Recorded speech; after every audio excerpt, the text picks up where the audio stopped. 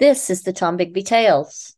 My name is Shannon Evans, and I am the host of this podcast.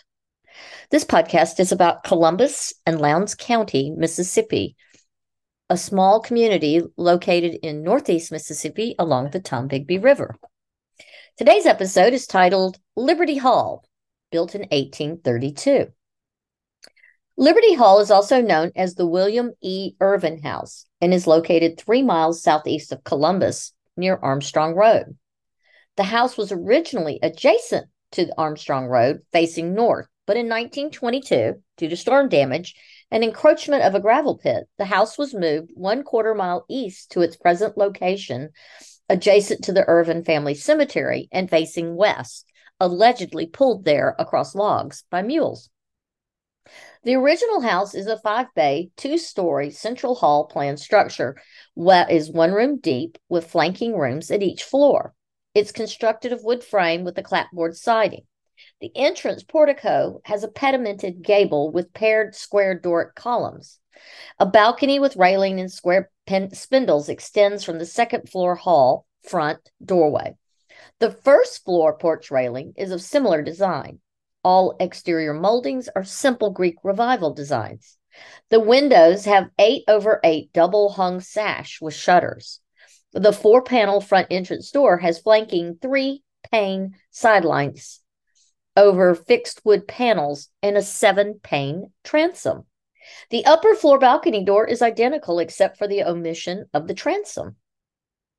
An addition was put on the rear of the house shortly after the original construction and provided a cross hall at the rear of the front rooms, and where 2 additional bedrooms were added at each floor. A second addition provided a side hall at the left of the first addition and a room that is currently used as a dining room, as well as a pantry and porch to the extreme rear. The north entrance has a 4-panel door with 3-pane side lights over wood panels and a 6-pane transom. The panes are of alternating blue and red glass. The east entrance is similar, except that the transom is broken into a 3-pane panel above the door and single-pane panels above the side lights. All panes are clear glass in that section. The interior of the house has simple Greek Revival, something called cork ovolo moldings for door panels and for door and window casings. The doors are 4-panel designs. Walls in the original front section of the house are plastered. Elsewhere, the walls are horizontal wood boards, except that the wall between the side hall and dining room consists of 5 doors, one of which is operable. Floors throughout the house are tongue and groove pine, and the mantels are Greek Revival with pilasters and simple moldings.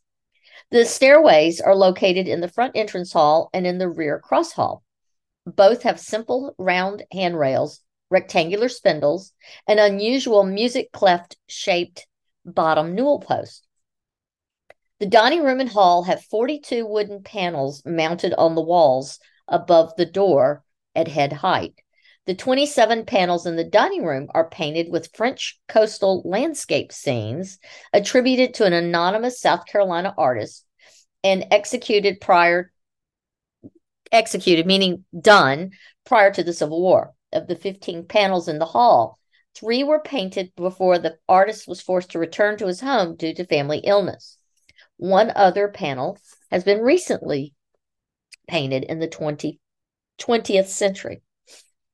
The William E. Irvin House derives its significance from its architectural character, being an excellent example of vernacular Greek Revival architecture. The house represents a form and style characteristic of numerous houses of the early to mid-19th century in the southeastern United States, many of which have been lost. It also derives significance in the area of art from the painted landscape panels located in the dining room, which are attributed to the South Carolina painter during the 1850s. American architecture adopted the Greek Revival style in the early 1800s, and by the time of the settlement of northeast Mississippi in the 1820s and 1830s. Greek Revival was the style that was most often used in that era. The central hallway plan, the I House, which had been popular as a federal-style home in the Carolinas was often modified to the new style by incorporating a gabled single bay portico, usually on the front of the house. This house form can also be seen in large numbers in the state of Tennessee due to the influx of settlers that came from the Carolinas to that state. The Irvin house is very similar to Boxmere and the Lipscomb Place in Maury County, Tennessee, and the Howery Wright Purser House in Oxford, Mississippi.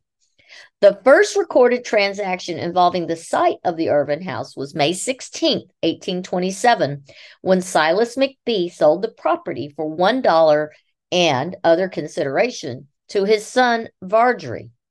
Silas McBee was born in Spartanburg District, South Carolina in 1765, but moved with his parents to Sumner County, Tennessee in 1787, and subsequently to Kentucky in 1799.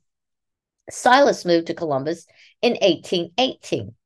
He is credited with naming the town of Columbus and in surveying the original 211 lots in the town site and found on the Keeler map. He owned a farm north of the Irvin House site on Magby Creek, also sometimes labeled as McBee Creek. The Irvin House property was sold by Vargery McBee to William E. Irvin in 1836. Vargery McBee had contracted consumption and traveled to Cuba for his health, leaving behind Columbus and dying on the return trip in February of 1837. William Ethelbert Irvin came to Lowndes County as a young man with his parents and several younger brothers and sisters from Sumter, South Carolina in 1831. He married Sarah Kennedy in October of 1833. Family tradition holds that William E. Irvin built Liberty Hall for his bride in 1832. However, it seems likely that he lived with his father on his farm several miles to the northwest on the west side of the Tombigbee River until he purchased the land in 1836. The house may have been built by McBee between 1827 and 1836, or by Irvin shortly after his purchase in 1836.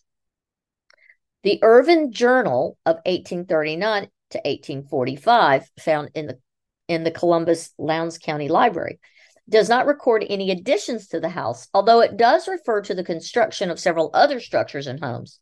It would seem from the lack of mention of construction on the main house that the first edition of the house was completed prior to commencement of that journal in 1839.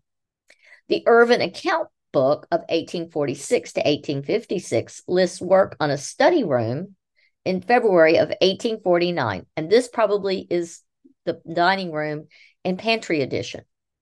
The paintings in the dining room are executed in oil on wood panels and show French coastal landscapes. They are outstanding examples of 19th century primitive decorative art. Other examples of this technique may be found in the Marmion Room of the Metropolitan Museum in New York City, the Catawba Dining Room in the Museum of Early Southern Decorative Arts in Winston-Salem, North Carolina, and the Winterthur Museum in Delaware. The paintings are in the form of a series of panoramic views and resemble the technique of several landscape paintings of the period. The artist probably used illustrations of European art or wallpaper as his model. One painting shows Mont Saint-Michel without its spire, a condition that existed from 1769 until its restoration in 1900. The paintings are particularly significant in that the use of painted mural panels is unique to this area, especially in the state of Mississippi. The artist may have been one of the number of artist craftsmen, foreign-born or American, who plied their trade throughout the newer regions of the United States at this time, and whose presence, however transitory, contributed to some awareness of the arts among the populace. The Irvin House property has been in the possession of the family of William E. Irvin since his purchase of the property in 1836. The property was then conveyed to Frank Irvin in 1878, then to J.T. Armstrong in 1901, to his wife, Sarah Armstrong in 1950, 15, to their daughter, Miss Caro Armstrong, and Miss Penelope Armstrong O'Hare, and to Mrs. Sarah Livingston Fowler. The present owners have lived in the house since 1970. Now, I'm not sure who owns the house at this moment, but I think it's their descendants. They made an addition of a carport and pantry at the rear of the house and enclosed a rear porch in the 70s or early 80s, and enclosed a screen porch at the right rear on each floor to form 2 sitting rooms and a bathroom.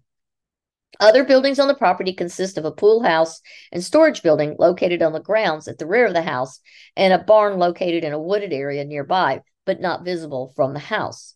A stable is located outside the boundary gazebo, and a gazebo is located south of the house. The Irvin Family Cemetery is located a short distance northwest of the house in a fenced enclosure. It contains the graves of William Irvin, William E. Irvin, and numerous other family members. It also contains one of the few graves found within a family cemetery that includes a beloved member of their enslaved population who is simply listed as their mammy.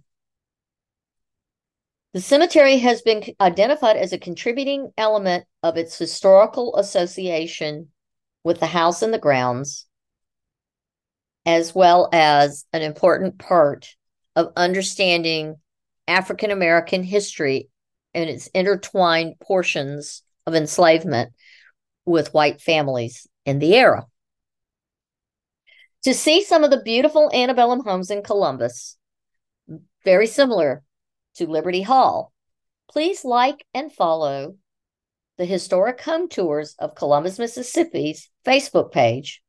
And then please follow, like, and subscribe to this podcast, The Tom Bigby Tales.